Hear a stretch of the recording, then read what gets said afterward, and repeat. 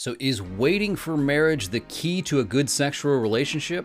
Well, not exactly. And in this episode, we're going to talk about some of the myths and some of the toxic teaching in the church that is actually making fulfillment and sexual intimacy in marriage even more difficult. And I'm referencing the book, The Great Sex Rescue by Sheila Gregory. She has a number of myths in this book. This is the 4th episode that I've done covering the content of this book. I'll link it in the description if you want to check out that book. But let's go ahead and jump into myth number 1. That is the idea that men can't control themselves. And you've probably heard this before. Maybe you have even perpetuated that. It's the idea that men are incapable of sexual integrity. Men can't be expected not to look. If a wife doesn't meet her husband's sexual needs, he's going to give into pornography or he's going to have an affair, all those sorts of things. We hear a number of different avenues of teaching like this, but one of the impacts of it is that it tells young women in relationships, in Christian dating relationships, moving on toward marriage, that they need to be the brakes, that they need to be the boundaries when it comes to their physical behavior and their sexual behavior. And I thought it was interesting reading this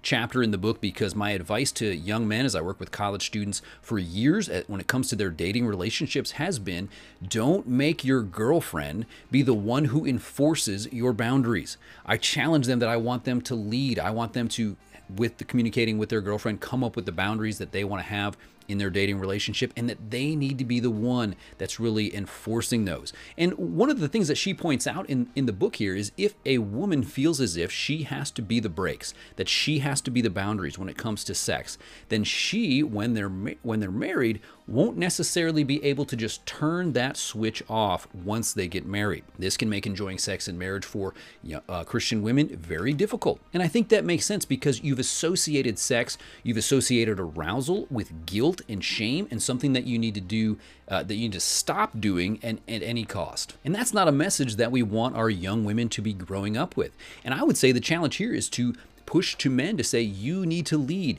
You can control yourself. Integrity is possible. God has given us everything we need to not fall into temptation. So the challenge here is for men to step up and take ownership of loving their girlfriends, loving their wives well, training and raising our sons in a way that we're challenging them to live in integrity. But then she brings up another myth, and I want to hear your comments. Let me know in the comments section, what do you think about this quote right here? She says, quote, evangelical culture primes women to repress their sexuality, but then turns around and chastises them when they are married for doing that very thing, end quote.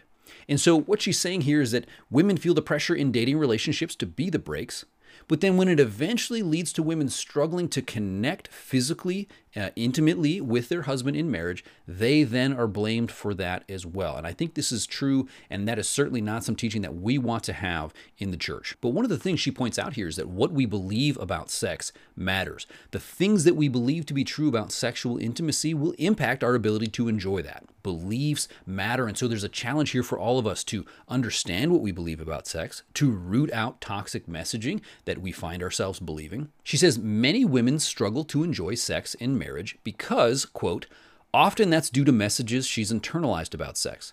She's obligated to give her husband sex when he wants it, or she's a bad wife. If she doesn't have sex, he'll be tempted to watch porn or have an affair. He won't feel love if she doesn't have sex with him, so she can't expect him to talk to her if she isn't also giving him sex. End quote. Now, there's a takeaway here, I think, for married couples. One is that you have got to communicate about this issue. Be communicating and try to find out, are some of these toxic messages prevalent in your marriage that are preventing you from experiencing good intimacy? Does a wife feel if she doesn't do A, then her husband will do B? And so I think my challenge for husbands, my message to husbands, this is something that I want to live out, is my wife is never at fault for my sexual sin. Now, certainly in marriage, we can participate in one another's sin. I could tempt my wife to sin.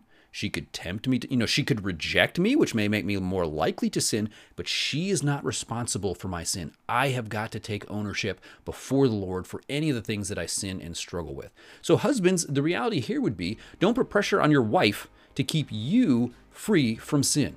That's between you and the Lord. And yes, as husband and wife, we can come alongside one another, to serve one another, to pray for one another, to desire that we would do everything that we can to keep our spouse free from temptation. And we do want a thriving sexual relationship, but it's not because without that, we're just going to go and sin willy-nilly. But one of the things that this points out as well when it comes to sexual sin is that the beauty of the gospel is that God in Christ has forgiven us for our sins, for the ways that we've struggled. Maybe in your marriage, there's some sexual sin that needs to be dealt with. Maybe you need to communicate about that as husband and wife. You can take that to the cross. You can bring that to Christ. Maybe there's some baggage in your life from before you got married, or maybe you're not married yet, and this issue of sexuality is extremely difficult. The beauty of the gospel is that we have an invitation to take all of our burdens to Christ, to lay them down at his feet, and that is where we find redemption. That is where we find freedom and healing. I love how Jesus responded to the woman at the well in John chapter 4. She was the one who had had so many husbands and was now living with a man who was not her husband. But Jesus doesn't shame and guilt her for having so many husbands. Rather, he says this to her in verse 10. If you knew the gift of God and who it is that is saying to you, give me a drink, you would have asked him, and he would give you living water. You know, when it comes to some of these toxic messages that we hear in the church on the issue of sexuality, the beauty is that our Heavenly Father is offering us living water. In the midst of all the difficulty, all the stress, all the pain on this issue of sexuality, we can go to the Father to find that living water. You don't need to go to your spouse to find that living water. They don't have it. We need to go to Christ. Well, let me know what you think about that in the comments section. What other myths on sexuality do you see prevalent in our teaching today? And in the next episode, we're going to talk about the idea of how men cannot control themselves. They can't keep their eyes from wandering, and some of the toxic messaging that is out there in men's struggling with visual stimulation like pornography. Subscribe if you want to be sure to catch that episode. This is Jason for Soulfire, and I will catch you in the next one.